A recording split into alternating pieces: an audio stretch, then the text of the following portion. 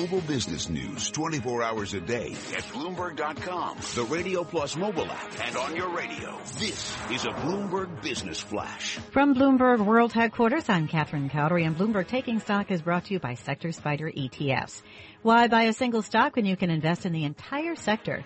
Visit sectorspdrs.com or call 1-866-SECTOR-ETFs. Stocks extended this week's advance in light pre-holiday trading. The S&P 500 posted its biggest weekly gain since March. Banks, technology, and consumer discretionary shares led the way. Federal Reserve Chair Janet Yellen said in remarks at Harvard University that an improving economy would probably warrant another rate increase in the coming months. And that sent the dollar higher, weighing on commodity producers. We check the markets every 15 minutes. Dow Industrial Average rose 45 points, 0.25%, to close out the week at 17,873.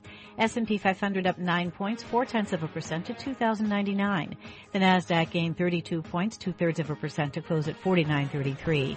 West Texas Intermediate crude oil up 3 cents a barrel to 49.51. Spot gold down $9.10 a ounce to $12.1360. The 10-year Treasury down 6/32 with a yield of 1.85%. And that's a Bloomberg Business Flash. You're listening to Taking Stock with Kathleen Hayes and Pimm Fox on Bloomberg Radio.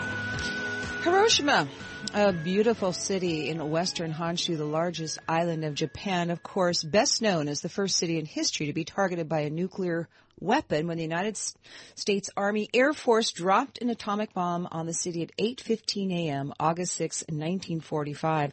Nearly 71 years later, President Barack Obama used the backdrop of the city's Memorial Peace Park to call for a world without such weapons. He did not apologize for America's use of atomic weapons during the war, but he did express remorse for the human toll of that war. And of course, this is part of his trip to Japan to be part of the G7 summit of global leaders. I'm very happy now to welcome to the show to talk about the significance of this visit, what was or wasn't accomplished at the G7 meeting. Scott Seaman, a senior analyst for Asia, at the Eurasia Group. Scott, welcome. Thank you. How significant is this to Japan, to the Japanese, and to relationships between the two countries?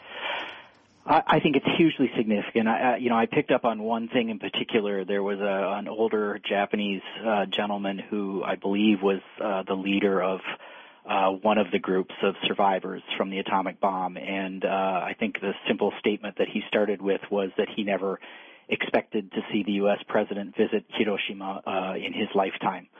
And there was no demand of an apology, and of course the U.S. made it clear that they were not prepared to offer one.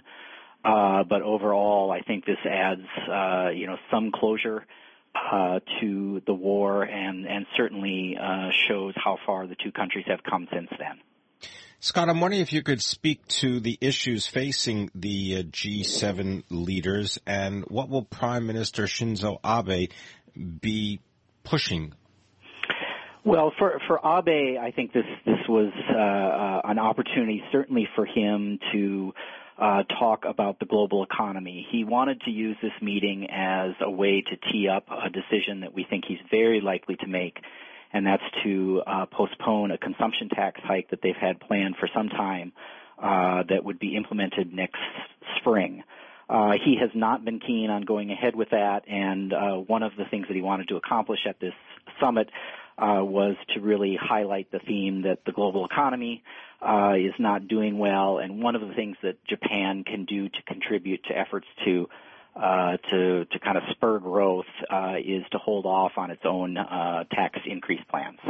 So, in terms of geopolitics, that's one of the things that takes place when that's the G7. When it's the heads of state meeting, the finance ministers meet, the central bankers meet, they can hammer out more of the nuts and bolts on economic policies. If we were to go back 20 years ago or so, we would be hammering on the Japanese for their currency, right? For keeping it too weak versus our dollar. That mantle kind of shifted to China with the U.S. focus. But, one of the hot geopolitical issues is between China and Japan and the disputed territories. Did anything come out of this that moves that forward, that intensifies that struggle?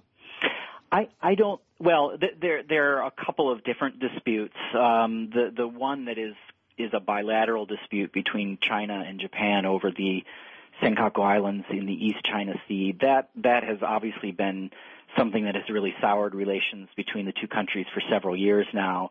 And I don't think that there was any particular effort during this summit to move ahead on some sort of reconciliation there. I think it's just kind of a stable situation. But the bigger objective was really for Abe and others to put a little more emphasis on conflicts that are brewing in the South China Sea. And Japan doesn't have a direct involvement in territorial disputes there, but certainly sees it as an area that needs to remain stable because it's just such an important area for trade and transport.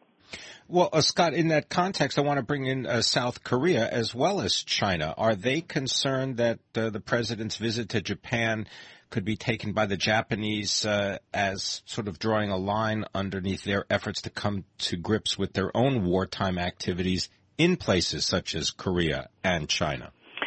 That definitely was a concern, and I think as I read the speech today that the president gave at Hiroshima, it seemed as if there was a great deal of thought put into trying to make what he said as broad in terms of kind of the time that it covered as well as kind of the geographic space that it covered.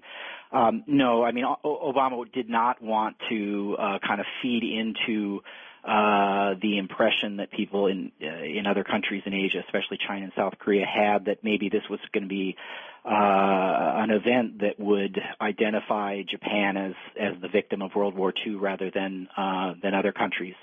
But I think what he said seemed to include people who were victims of the war as a whole. So I think that they took great pains to make sure that they didn't single Japan out as a victim. Just real quick, will Abe get this backing off of that consumption tax increase?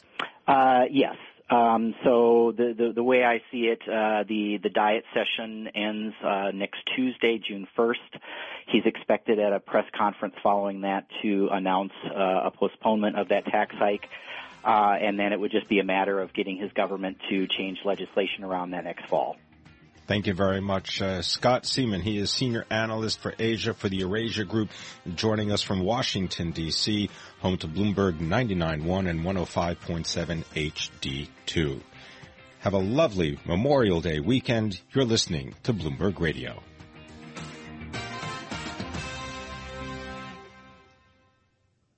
Coming up, Bloomberg Law, brought to you by Celebrity Motorcar Company. The luxury of BMW, the performance of Maserati, the innovation of Lexus. Walk the red carpet. Get the status you deserve at the Celebrity Motorcar Company. Visit celebritymotorcar.com.